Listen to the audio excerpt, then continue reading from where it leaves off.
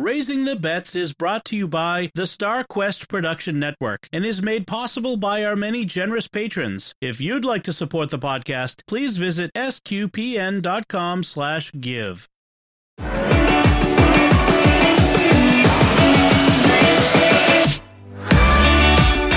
You're listening to Raising the Bets. We're a Catholic couple raising 5 kids outside of Boston. Join us as we share the joys and challenges of marriage, homeschool, and our adventures near and far as we make sense of the world and experience the best parts of our culture. I'm Don Bettinelli. And I'm Melanie Bettinelli.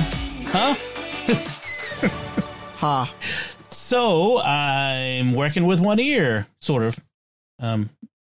So, we went swimming today, first time this season at my brother's house. His pool is open, Memorial Day weekend. And so we went over there swimming, and now my left ear is blocked, and I can't hear anything out of it. Getting old is really a pain. Frustrating. It's frustrating. Your body don't work like it used to. So that's one thing we did this week is we went swimming. But another thing we wanted to talk about that's new, we forgot to talk about last week, is we've signed up 3 of the kids for karate. Or karate. Martial arts. Yeah. Mixed martial arts. They're going to compete in the Muay Thai. No, they're not doing mixed martial arts. They're doing karate. Yeah, Kenpo karate. And so it's a local dojo. I'm going to call it a dojo. It's just a martial arts school, but okay. I've been watching Cobra Kai recently, so the series. So I'm kind of into that now.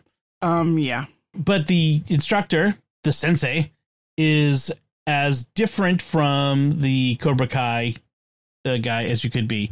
So Chris is a firefighter who does this on the side, and you and I have both been. We've taken the kids. Yeah. So Sophie, Ben, and Anthony are all going. And so what did you think? What do you think of Chris? He's very laid back and low key in a way.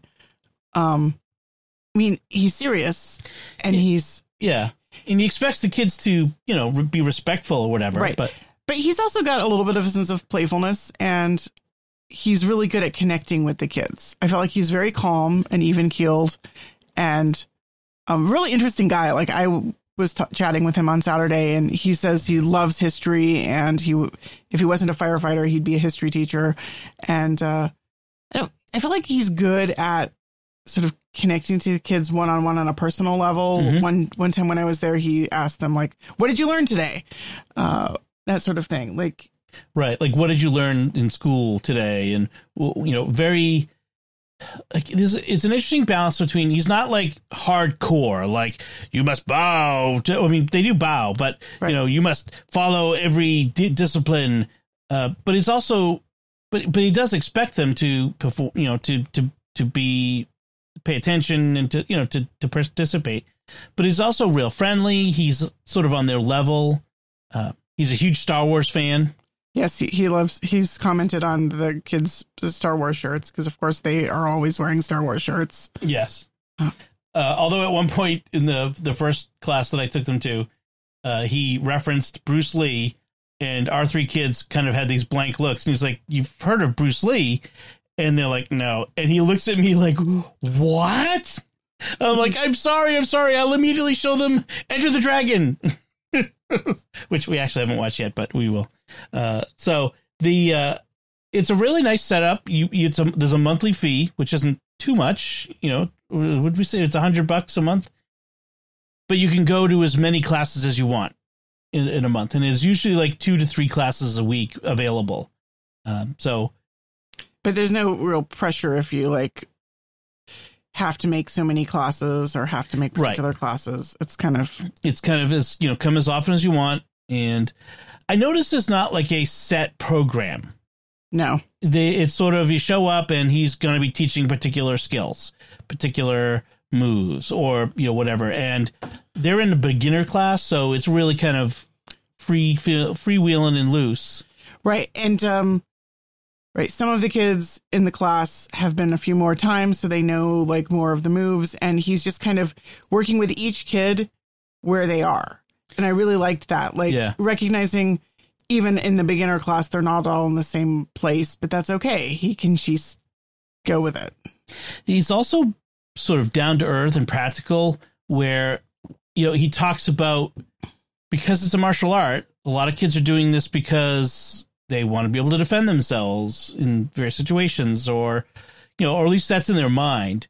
And so he talks about, how and when to use martial arts in the real world in very practical sense. Right. It's all of the classes are sort of grounded in someone's attacking you. This is the move that you use to defend yourself.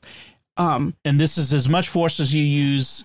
Don't use more, or don't do this, because a lot of times he will say, you're the martial artist. When the cops are wondering who did something wrong, they'll look at you because you're the martial artist. And very, very explicit, like, you don't start fights, you don't bully people, you protect the innocent and you defend yourself, but you try to get out of the fight as quickly as possible. Yeah. You're not doing something fancy. It's whatever will end the fight. Get the other guy to stop fighting you. Right. And I really like that. Like, it's not about being cool. It's about very practical. You want to stop the other guy from hurting you. Exactly. So it's definitely, like, again, if you've seen Cobra Kai, it's definitely the opposite of that. I had some trepidation at first, like, because you do have like these images of like martial arts can be really good, or it can be sort of not as good. Well, especially for our kids with their various personality quirks and their various issues. I think someone who was more intense might overwhelm them. Right. I think they immediately liked him because he's not intense, and was big on Star Wars and really engaging and really nice to them. He's quickly garnered, I think, that Sophie is kind of she's a badass. She's fierce. She's fierce. He also wondered if the three of them were triplets because they're all about the same height, which is funny. Yeah. But it's good. It's good. It's a nice little dojo that he's got going there. And we found him on a recommendation from one of the scout parents that their son had been going. He hasn't been going in a while, although I think he's going to start going back again, but because he had, like, I don't know, basketball or baseball or something. So, which was conflicting. So this is, it seems like a thing. And this was just, a chance to give them another physical outlet, something to do, something to be a part of, and to get out of the house. I think knowing how to defend yourself is a good human skill. That's also a very good skill to have. Yeah. So karate. And then the other thing we did this week, we had the meeting for summer camp. So where our kids are doing Boy Scouts or BSA Scout summer camp again. There's a troop in the next town that's very large that runs its own camp. And so it's not a council camp. Yeah, it's not a council camp.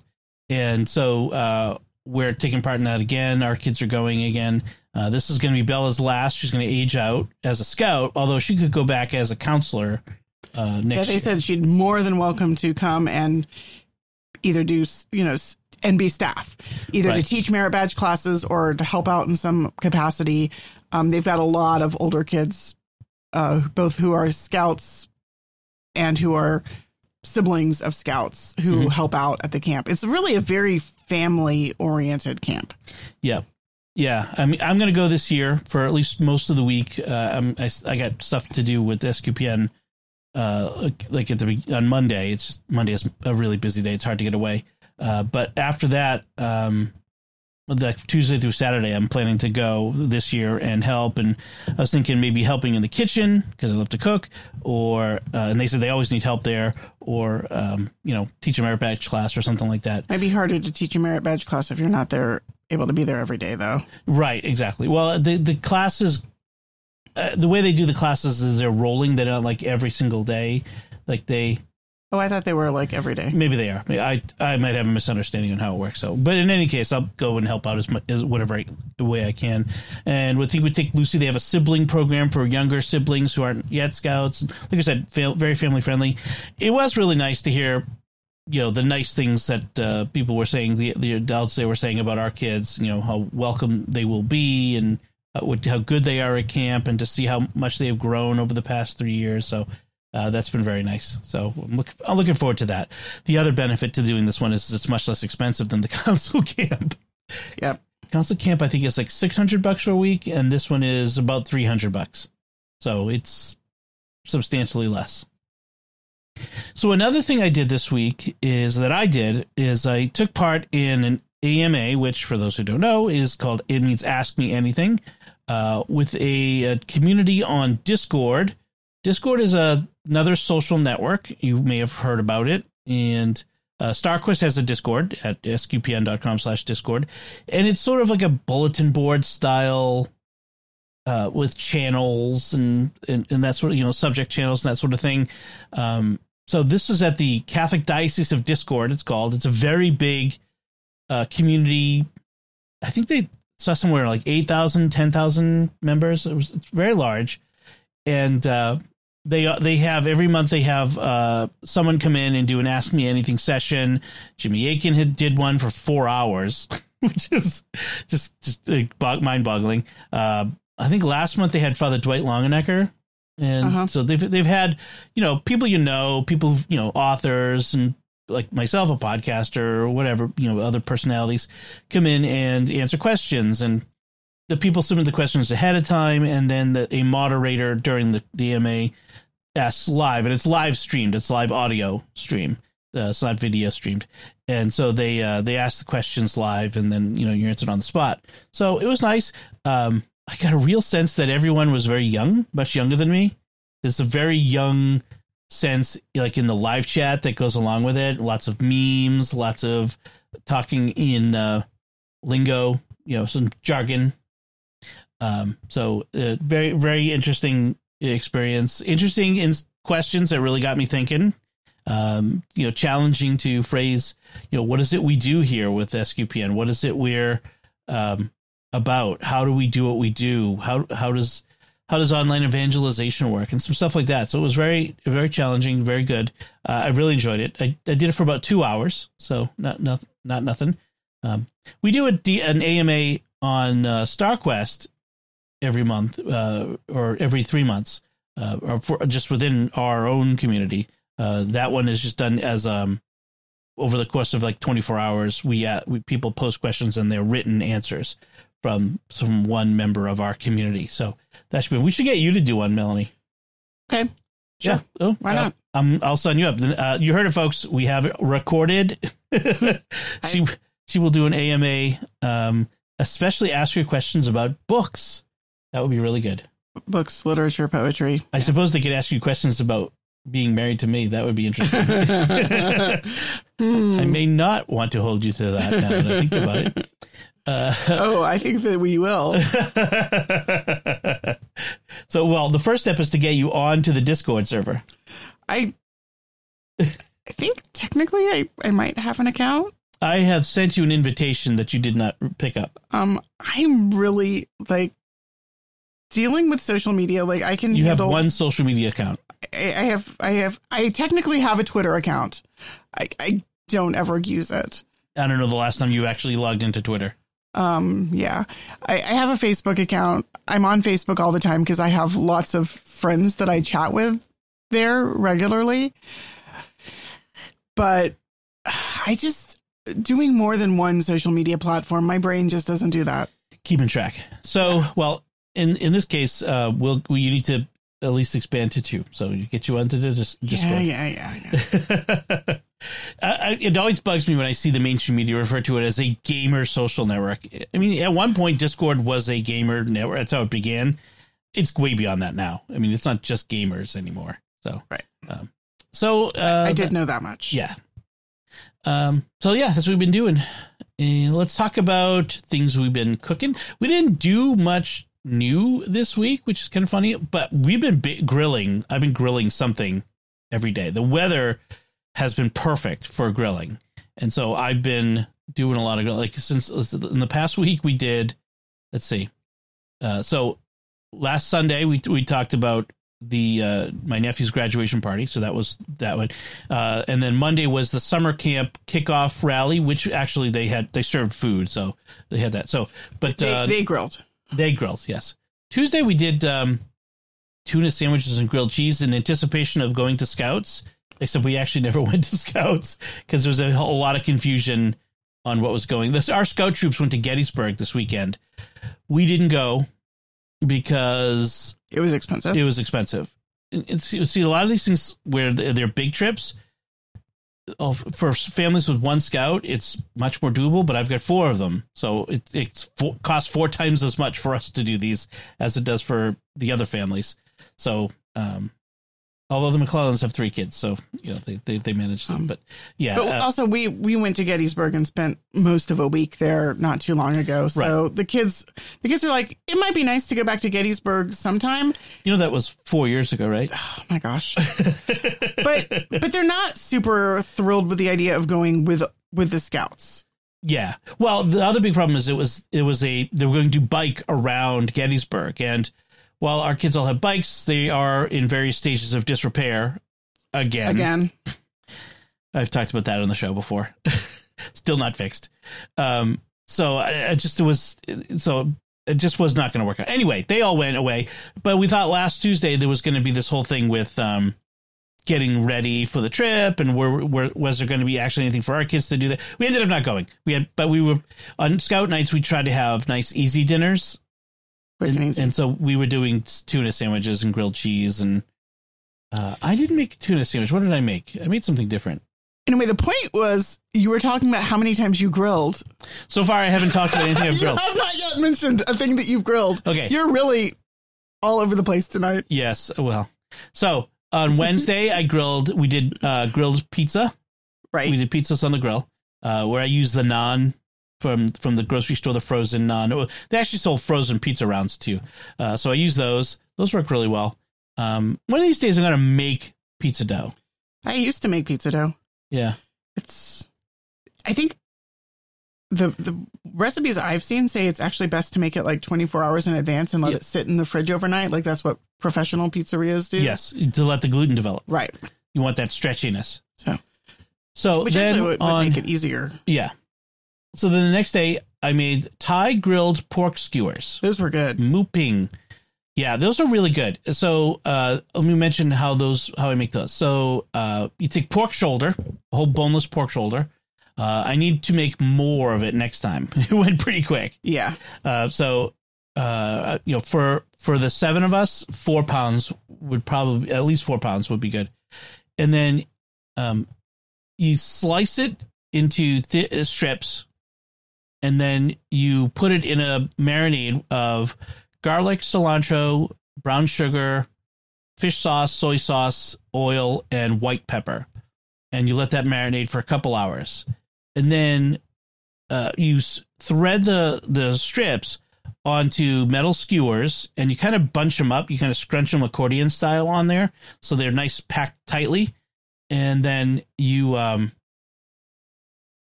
get the grill going, and I had the charcoal grill, and you just grill it over the fire, and then every few minutes you turn it. When you turn it, you baste it with coconut milk, and that's really the trick right there. Is that coconut milk gets this real nice flavor, texture. I mean, it really adds something. It gets toasty coconut. Yeah. It didn't have a strong coconut flavor, though. No, it was a subtle flavor. It was really good. And then you serve it with rice, obviously, but also a chili lime sauce. Jayu is the Thai chili lime sauce. And that's basically, this was really cool. You take some jasmine rice, uncooked, and you put it in a skillet and you toast it. Just, a few minutes over medium heat. Then you put it in a spice grinder and grind it till it's coarse. Then you add that to some fish sauce, lime juice, shallot, cilantro, brown sugar, some red pepper flakes, and a little bit of water. And then you let it refrigerate for at least an hour, and that to let it meld. And it's really good. It was good, but I kind of wanted something a little bit more. I don't know. From the sauce? From the sauce. Huh. Wonder what would be additional flavor in that sauce. Soy? Maybe a little bit of soy. Yeah, because I know you're not a huge fan of fish sauce. Right. So, and maybe more lime, because I know you always say more lime is always better. Maybe a little bit of sugar, too. Like maybe a was little sugar bit of in sweetness. I don't know. Honey? Oh, that might work. Yes, dear. Oh, yeah. You missed the obvious joke. Yeah, whatever. I also, I cut up some fresh mint from the garden. Yep. And served that on the side. Like people could sprinkle it on top of the meat. And I chopped up some pistachios. Right. If I'd had peanuts, I might have done those, but we didn't have any salted peanuts and I had salted pistachios. So I chopped up some pistachios. And that, like the crunchiness of the pistachios and the freshness of the mint on top of the meat was a really great addition. I mean, it's not traditional to the Thai, but it's compatible, certainly compatible with it. Yeah, it was really good. Yeah. I mean, the peanut would be traditional. Right. But in any case, it's fairly simple, except it takes some prep. You've got to partially freeze the meat so that it slices easier, because so you can slice the thin slices, and then you got to have time to marinate the meat. So you got to kind of think about it. You can't. It's not something you can just do 20 minutes before you've got to get it on the grill. But it's other than that, it's super easy. Not a lot of ingredients, and it was really good. So then Friday night, because it's Memorial Day weekend, the grocery store had steaks on sale, so I got some steaks and the first sweet corn of the season, corn on the cob, which were really kind of cute, short. They were short and stubby and fat. Yeah, well, just you apparently like short, stubby, fat things like me. So, no comment. No comment. Yeah, well, I mean, again, it's the first corn of the season, so it's going to be early corn, but it was good. Once you cooked it all the way, it was good. You didn't cook yours enough. Everybody else's was fine, but my cob for some reason was a little bit on the starchy side. I'm not sure what happened. Yeah. But I mean, corn on the cob is so easy to cook. You just throw it back in the microwave with a wet towel for like 2 minutes, and boom, you're done. But the steak was good, grilled. And then Saturday night I did bratwurst, an Italian sausage, and a chorizo linguiça. And the bratwurst was good. I should look that recipe up, because what did I do for that? This was a recipe I got from Weber, Weber Grills. Okay. Like a email on their website or something like that. But I didn't follow theirs exactly, but here's what I did. So you take a couple bottles of lager beer. I used Sam Adams, and some, you whisk that together with 2 tablespoons of Dijon or spicy brown mustard, your choice. Brown sugar. Always Dijon. I'm not a big fan of spicy brown. Yeah, right. And the coriander is a ground coriander seed. So you mix those together. Then you take some thinly sliced yellow onions and you layer them in the bottom of a disposable pan, disposable foil pan. You add the bratwurst, and then you pour over the liquid mixture. And then you put the pan right over direct heat. I put it on the gas grill over medium heat. Close the lid, let it come up, and you let it simmer for about 20 minutes. And then you add they said to add jalapeno chili peppers, seeded and finely chopped. But what I did was I grabbed the jar of pickled jalapenos and put some spoonfuls of that in, and then add a little bit of the vinegar, because they want you to add sauerkraut, but I didn't have any sauerkraut. Right. But I thought the vinegar might have that sour punch that to add to it. So which counteracts the sweetness of the sugar and the onion. So then you let that cook for a couple minutes more. Then I took the bratwurst off and put them right over the flame to brown up, and served that up and then I took the onion mixture. I separated from the liquid and put that right in the cast iron skillet and kind of fried it up a bit to give it to just kind of dry it out some so that you could eat it with the sausage. And it was pretty darn good. In fact, one of the things we were both saying is this would make a really good soup base. The onion and liquid and the bratwurst, like you can make a bratwurst soup. which would be really good. It would be it would like taste like summer bratwurst sandwiches. I think what I would add would be the chicken broth to that, and then some vegetables, and then I'd cook the bratwurst in it, cook it over maybe some fire, or in a cast iron to kind of get some grill marks on it, then chop it up and put it back in the soup. So if you wanted to do a soup at some point with the similar thing, maybe serve it with like cheese or a cheese sauce or something like that. It would be really good. Melty cheese on top. Yeah. Melty cheese. That would be really good.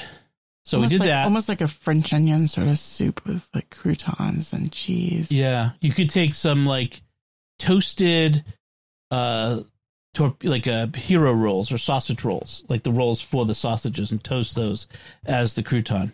If you wanted to kind of be cute about it. That would be like if you were in a competition, cute. like a reality show, bratwurst soup, it might be a thing. All right. So that was last night. Right. So that's pretty much everything. Yeah. And I made Italian sausages with it too, with the onions and because the kids peppers. Don't like bratwurst. The kids don't like bratwurst. Some of the kids don't. So that's what we've been cooking. I also we went to the farmer's market on Saturday, and so we had got fresh turnips and radishes and beets, all the great root vegetables. So I took the greens from the turnips and the radishes and the beets and some chard, and I cooked those up with onions and garlic. That came out really nice. And then you cooked a turnip, and the turnip was so good. Yeah, the fresh spring turnips are one of my favorite things. They're so different from those winter turnips that you get for Thanksgiving. Yeah. So the fresh spring turnips, I just dice them into like 1-inch dice, and then I saute some onions and then throw the turnips in and a little bit of garlic. Once it starts to get brown, I add some wine and just a little bit of salt and pepper, and it's so good. They're really sweet. We had so much. Actually, it was a lot with dinner last night because we had got some pink oyster mushrooms from the mushroom vendor. Right, those were nice. Those were very citrusy. If you ever get a chance to try the pink oyster mushrooms, they had a very lemony flavor to them. Yeah, that was surprising. Yeah, that was good. There was so much food. I don't know that I ate very much of the mushrooms because there was just too much food on the table. It's the spring bounty. I mean, the first farmers markets, you end up getting so many of the greens and all that sort of stuff. Later on, at later markets, I'm more judicious, and I'm like, well, do I really have time to cook all of this food, and do we really need it? Right. But the first markets, I'm kind of like going crazy, like wild-eyed. Look at all this food. Well, and yeah, we also bought a bunch of plants for our garden, so tomatoes and basil. That's mostly what I did on Saturday is prepped the garden beds and planted. Yep, planted cucumbers. Did you get peppers? I got a couple jalapeno peppers. I got some cucumbers and I got some tomatoes. On the way home from the karate, we stopped and went to the garden store and got fertilizer and some plants. We also picked up some seedlings at the farmer's market, and the kids basil. And I. Yep. The kids and I, we did some planting. Yep. Got dirt under our fingernails, and it was nice. I would have helped, but I was recording episodes with Jimmy, so that's okay. Mysterious World. I put them to work. Good. Ben loves to get his hands dirty. He loves to work, so I'm glad you got Lucy too. She was really in there. Yeah. She in fact, she got mad at me I planted the first tomato, and she really wanted to do it. And I went, okay, here's the trowel, dig a hole. Now put some compost in. Now put the tomato in. And she was happy. Good. And some beautiful black, I almost said black dahlia. So what are they? Black petunias. Black petunias. They're really nice looking plants. Oh yeah. I got some geraniums. I love red geraniums, and petunias for the patio. Just pretty flowers to look at. Cool. That's awesome. So that's what we've been cooking and will be eating in the future. So let's talk about things we've been reading and watching. So you watched a movie. I did. What'd you watch? I watched Coda, which came out last year, or even maybe even the year before. It's been out a while. No, I think it is a couple years. It won Academy Award. All right, time to look it up. Okay, I don't remember which Academy Awards it won, but it won something. It's set in Gloucester, Massachusetts, which is a huge selling point. I love Gloucester. When we lived on the North Shore, I would drive up there for fun on like Saturday afternoons. And it's beautiful up on Cape Ann. And CODA stands for Child of Deaf Adults. And it's about a teenage girl, high school student in Gloucester. Her family are fishermen. She fishes with her dad and her older brother, and her dad, her older brother, and her mom are all deaf, and she's the one hearing member of her family. Yep. So, to back up for a second, it won the Best Picture Oscar, and Best Picture, right, and Best Actor, Supporting Actor for the dad. He was awesome. Who became the first deaf actor to win an Oscar. Oh wow! Yep, and the Best Adapted Screenplay. Those were last year, 2022. So, but it came out in 21. Okay, there we go. Yeah. So the story is so the story is she likes to sing, and she ends up signing up for choir as her for her choir class, as her elective class. Partly because the cute boy she likes, she sees him signing up for choir, and her best friend is like, "Why are you signing up for choir?" And the first day of choir, she gets when the teacher's just trying to get them to sing Happy Birthday to Me, just to hear the sound of their voice and place them. She gets stage fright and runs away. Partly because she's been bullied all of her life by many of her classmates. When she started school, she talks like a deaf person. Because, again, everybody in her family is deaf except for her. Right. So her family, I think her parents... The implication is, although you never really hear them speak, I think the implication is they had some speaking ability, that they had learned at some point, but they just, living in their family, they sign. Anyway, so she didn't speak well. She was bullied and we see her being bullied by a lot of the classmates. But the choir teacher is partly it's the story of the really amazing teacher who connects with the really talented student. That plot line is pretty much the secondary plot line. But and then the other plot line is about the family's fishing business. They're selling their fish to the middleman who buys the fish from the fishermen at cheap prices, and then they're barely making a go of it. All of the fishermen are being basically ripped off by this guy, and then they're told that they're going to have observers, and they're going to have to pay for the privilege of having observers on their boats. And so there's basically gritty, struggling business, and then she's off with the cute boy swimming, and the Coast Guard. Basically, the Coast Guard comes to the boat. The Coast Guard is pulling them over because they're out of where they're supposed to be, and the dad and the brother don't see the light flashing on the radio, and they can't hear it, and so the Coast Guard ends up boarding them. Right, they get in big trouble, and they get big fines and stuff. And so basically, she's caught between her desire to go to music school because the choir director convinces her that she's got one of those voices, she could go to Berklee College of Music in Boston, which is a big deal. And he wants her to audition. And then she feels the need to stay with her family and to be their interpreter because she's the one person who can both sign. She's and the hearing hear person. Right. Right. And she's basically, it comes out she's interpreted her for her family since she was really little. She would order beers for her parents when she was 5 at restaurants. Right. Because but eventually they sort of realized they can get by without her. They got by before they had her. It's just that she made life right. easier. They became used to. They started to kind of treat her as a crutch. Right. So it's really a kind of a coming of age story. And there's that irony that for her, singing and music is everything. And for them, it's nothing because they can't hear it. Right. I mean, her mom's first reaction when she says she's joined choir and she wants to go to music school is, if I was blind, would you want to be a painter? And she's like, why is it about you?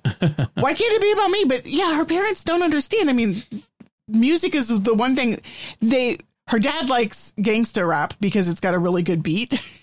You can feel it. You can feel it. Yeah. So like they come and pick her up at school and they got the bass. The bass booming and she's deathly embarrassed. Like her parents are embarrassing because they're booming the rap and they can't hear the words. They just like the beat. There's a great scene in it you described to me where she's performing. Oh, right. So she and the cute boy coincidentally are singing a duet at the choir's show. Mm-hmm. And her family comes to support her. And it's really beautiful that they come, even though they're not going to be able to hear the performance. And her mom has bought her a great dress. And we never actually get to hear them sing the song. We hear the beginning of the song and then the noise cuts out. All the sound cuts out. All the sound. Yeah. And we are suddenly like in her parents' and her brother's perspective, watching her on stage singing and not being able to hear it. But her father starts to look around at the rest of the audience and he notices, somebody wiping their eyes, somebody, waving their head to the beat, somebody, tapping to the beat, and he sees that everybody's really moved. And even though he can't hear it, he can see the effect of her music on other people. And I think that's sort of a turning point for him where he realizes that it's not, her mom, one of her mom's fears at first was, what if she's not really good? We can't tell. If we could hear it, we might be able to say, she's not really good. Don't get your hopes up. But they can't. I thought the thing that this movie did really well was relationships. Her relationship with her family was complicated and nuanced. And most of, it's all signed. She only talks to non-family members. And so she's sort of back and forth between these two worlds where she's signing with her family and has some conflicts. Her mom yells at her for listening to music on headphones at the table. And she's like, why? What's the matter? What does it matter? I can't hear you. You're being loud and you're being annoying. You're banging around it. I'm trying to focus on my schoolwork. And then her brother's there at the dinner table swiping Tinder. And she's like, why can he swipe Tinder and I can't listen to my music? And her mom's like, well, Tinder is something we can all do together. It's a family activity, which was hilarious. Now, I will say this is not necessarily a family movie. There's a lot of coarse language. Her father swears a lot. So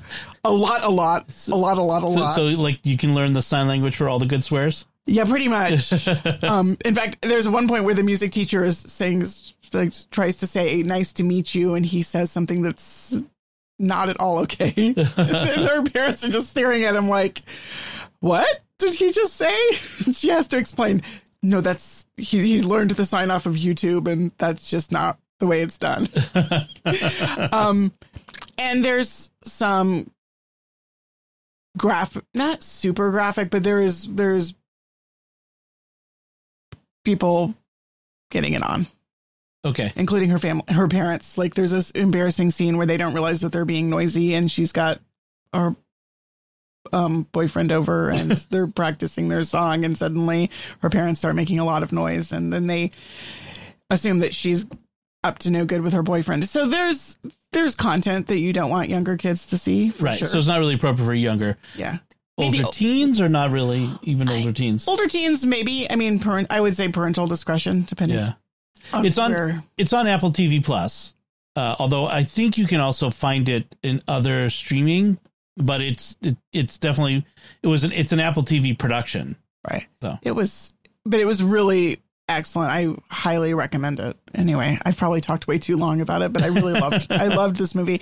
And I loved the Oh, the beautiful scenery. They go swimming in the quarry in Gloucester. Right, Gloucester really looks like that, folks. If you ever get a chance to Gloucester visit. is gorgeous. The whole Cape Ann Peninsula of Massachusetts is amazing, and I miss living up on the North Shore and seeing that. I mean, the South Shore is nice, but I do miss our jaunts. Yeah, and your grandfather used to fish out of Gloucester. Yes, my grandfather was a Gloucester fisherman, and till he was 65, he fished out of Gloucester and out of Boston.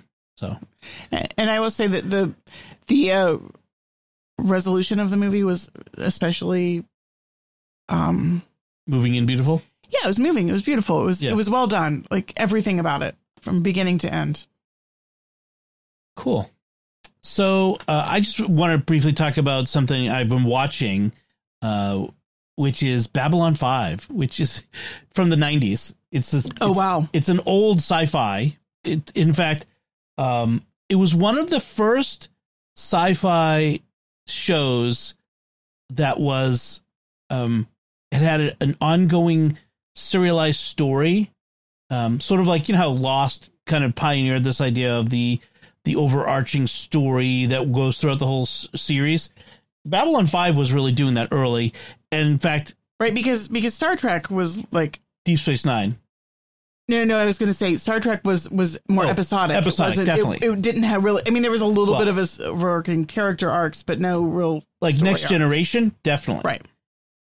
Babylon 5 comes along and started doing this, and then Deep Space Nine and Voyager both were more. Voyager was still episodic, but had this overarching "they're trying to get home" thing. Right. But Deep Space Nine was more about had this story arc, just like Babylon 5. In fact, some people say that Deep Space Nine is a Babylon 5 ripoff. You know, there's a lot of similarities. But in any case, Babylon 5 itself, it was pioneering in that in the mid 90s, all of the space shots, they didn't use any miniatures. It was all CG. It was all computer graphics. So it looks very old in that sense. Like the computer graphics are pretty primitive from our point of view now, although they were pretty cutting edge then. But it's a really interesting story. I don't want to get into the whole, the whole arc, but it takes place in this future where there's a Babylon 5 is a space station where multiple races have set, have named this sort of as common ground where disputes can be, resolved and we can cultural exchange. And what's very interesting is how they explore the aspects of the different cultures, and religion is a very big part of it. In fact, an episode I just watched involved this one species whose religious belief is that if you were to cut someone open to pierce the skin, it would let the soul out, and then they would be soulless and they would be damned, essentially. So they're anti-surgery. Right, which is important because there's this family with a child who has this fatal problem. It's not a disease, but a fatal, abnormality or whatever that is easily fixed with a very simple surgery.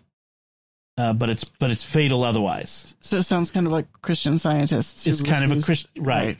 And it's very interesting because, like, it's on the one hand you get people like saying, why we can't let their primitive superstitions, take this child's life, and on the other hand we have to respect their beliefs, and so you have like these competing interests, these competing, and they're one. It's not one or the other is sort of written to be more reasonable. They're both reasonable, and you have these, this situation where you see consequences, and it's very well written. I really enjoy it.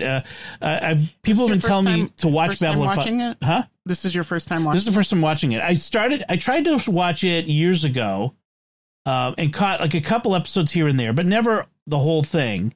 And so I finally found a way to watch. I got access to the whole series, and so now I'm watching it from the beginning. I do remember watching one episode where one of the main characters, who happens to be a Russian Jew, like she's Russian, she has a Jewish background, and her father dies, And so she assists Shiva, and they have the whole thing, and they have the lamentation, and it was extremely moving, especially for me, who had a Russian Jewish grandfather. Well, it turns out he was Ukrainian, but just it was very moving for me at the time. So it was really cool to see that. So I'm really looking forward to continuing to watch, and there's a whole mythology that it dives into. It'll be interesting. Cool. So I finished another book, another Murderbot story. By the way, if anybody wants to get into Murderbots, the series, and you're interested in the Audibles books, there's something called Humble Bundle, humblebundle.com, where you can, it's a charity thing. So they offer like software, books, all kinds of other things. And so if you pay like $25, you can get all of the Murderbot stories as Audible audiobooks, as well as like 15 other books. Like it's like a huge bundle of them. So if you go to humblebundle.com, it might, when you listen to this, you might see this still available. They're only for a limited time that they offer these, but check it out. But anyway, the one I read was Fugitive Telemetry. It sort of is a prequel. It kind of jumps back in time from the previous book, which was kind of confusing at first. It didn't actually say it did, but it's a police procedural, essentially. Right. I liked that. Murderbot as cop. And as we had discussed last time, you see Murderbot as female. I kind of just, thought of it as male from the beginning. And I tried to think of it in the female terms as I read this one, which was different and interesting. I'm not sure it made a huge difference, but it was different and interesting. Interesting. So, yeah. So now I'm reading the latest Tom Clancy book that just came out. So it's good so far. Yeah, I'm about a quarter of the way into. I picked up another Elizabeth Gouge novel since I liked Scent of Water so much. This one is called Gentian Hill. It takes place around the time of the Napoleonic Wars, and it's in a coastal village off the east coast of Britain, so like right across the English Channel. So far, we've got two protagonists. One guy who has deserted from the British Navy. Evidently, his uncle was the captain of the ship, and he was being terribly mistreated. His uncle wasn't standing up for him. He's an orphan. And this little girl who is also an orphan, she was on a ship as an infant that exploded, and her mom drowned but died holding her, and she was rescued. Wow. So she's been raised by this farmer and his wife, and she's very happy and well adjusted. And so I'm about a quarter of the way into the novel, and I'm not really sure where it's going, but so far interesting. Cool. One last note about Coda. The actor who plays the dad, Troy Kotsur, was in the first season of The Mandalorian. He played the Tusken Raider who did sign. He invented the sign language of the Tuskens. Whoa. That's awesome. Yeah. So he not only was an actor in it, but he also created the language of the Tuskens, the sign language. Oh, that's cool. Yeah, that is pretty cool. He was so good. Yeah. I want to now watch it. Now you've watched something that I want to watch, and I've watched stuff that you want to watch. We should really, maybe talk to each other once in a while about what we're watching. And I was watching this when you were doing watching stuff for work. You were watching while I was working. Yeah.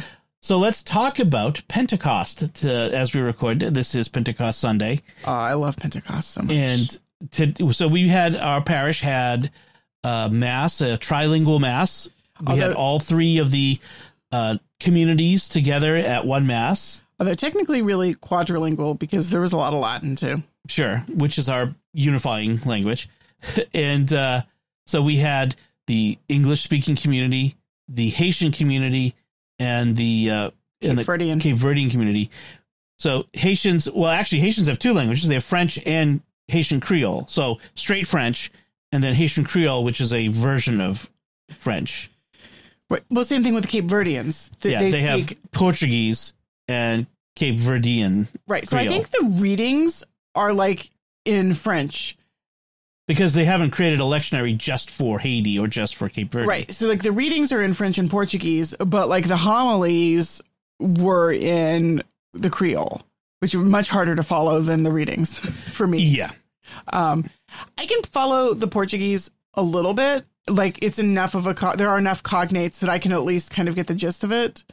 I'm better at French, but again, the Haitian Creole is a little bit harder for me to follow. So like Father Joseph, I could follow some of his homily in French, but right. I got sort of the big broad sweeps.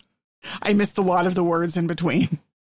Oh my gosh, the music was so beautiful. They had a choir that was composed of choir members from all three communities, all three choirs. So maybe I think there's maybe 50 people in the choir. It was impressive. The church was packed, and I would say 400 people. It sounded like more. Yeah, it was gorgeous.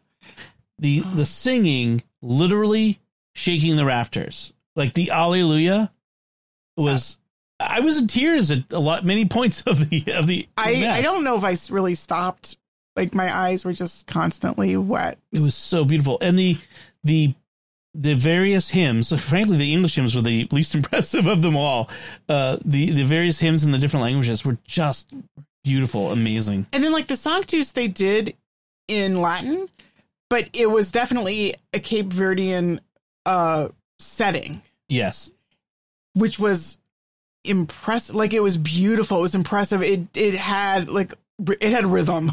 It had rhythm. Right. And it was gorgeous. It was definitely not the Sanctus that I'm used to hearing, and I loved it. I would love to go to that mass every Sunday.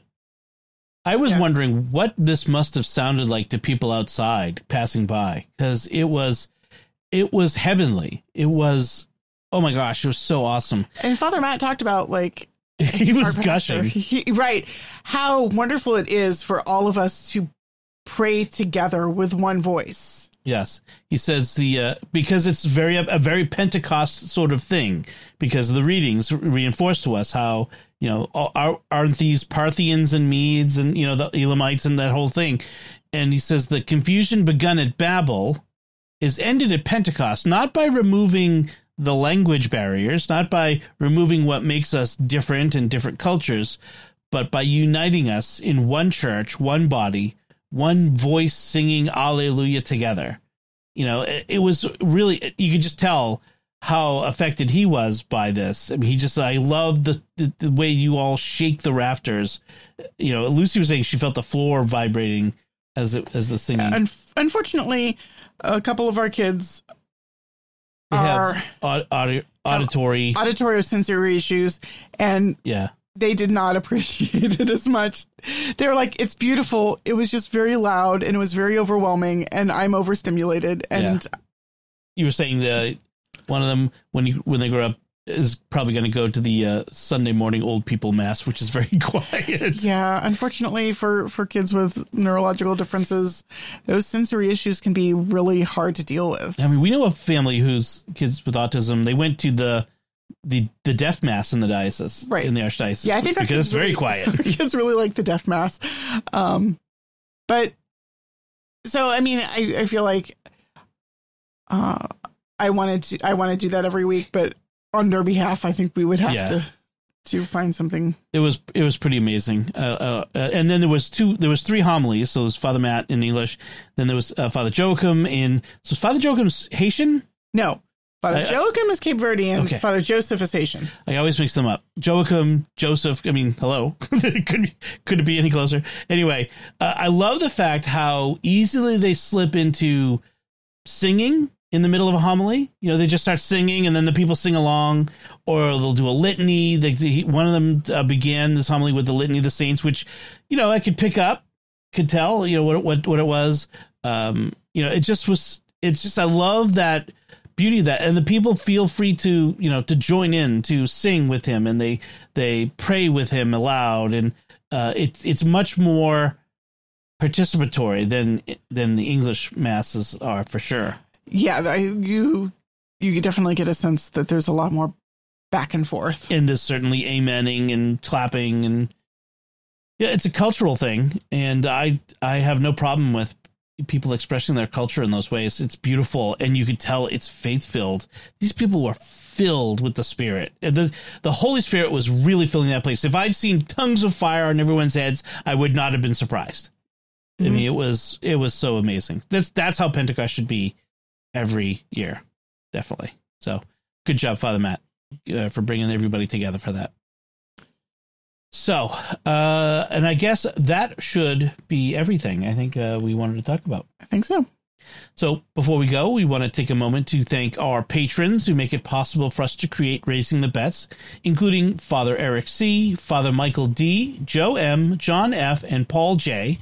Their generous tax-deductible donations at sqpn.com/give make it possible for us to continue Raising the Bets and all the shows at StarQuest. And you can join them by visiting sqpn.com/give. And that's it for this time. Find links from our discussion in our show notes at sqpn.com/bets. That's BETTS. Send your feedback at the StarQuest Facebook page, facebook.com/StarQuestMedia.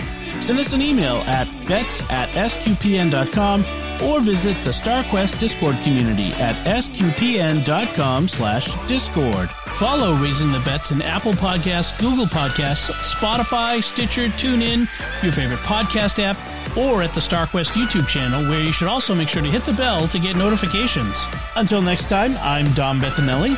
And I'm Melanie Bettinelli. Thank you for listening to Raising the Bets on StarQuest. Here's another show on the StarQuest Network you're sure to enjoy, Jimmy Akin's Mysterious World. Find the show wherever fine podcasts are found or at sqpn.com/mysterious.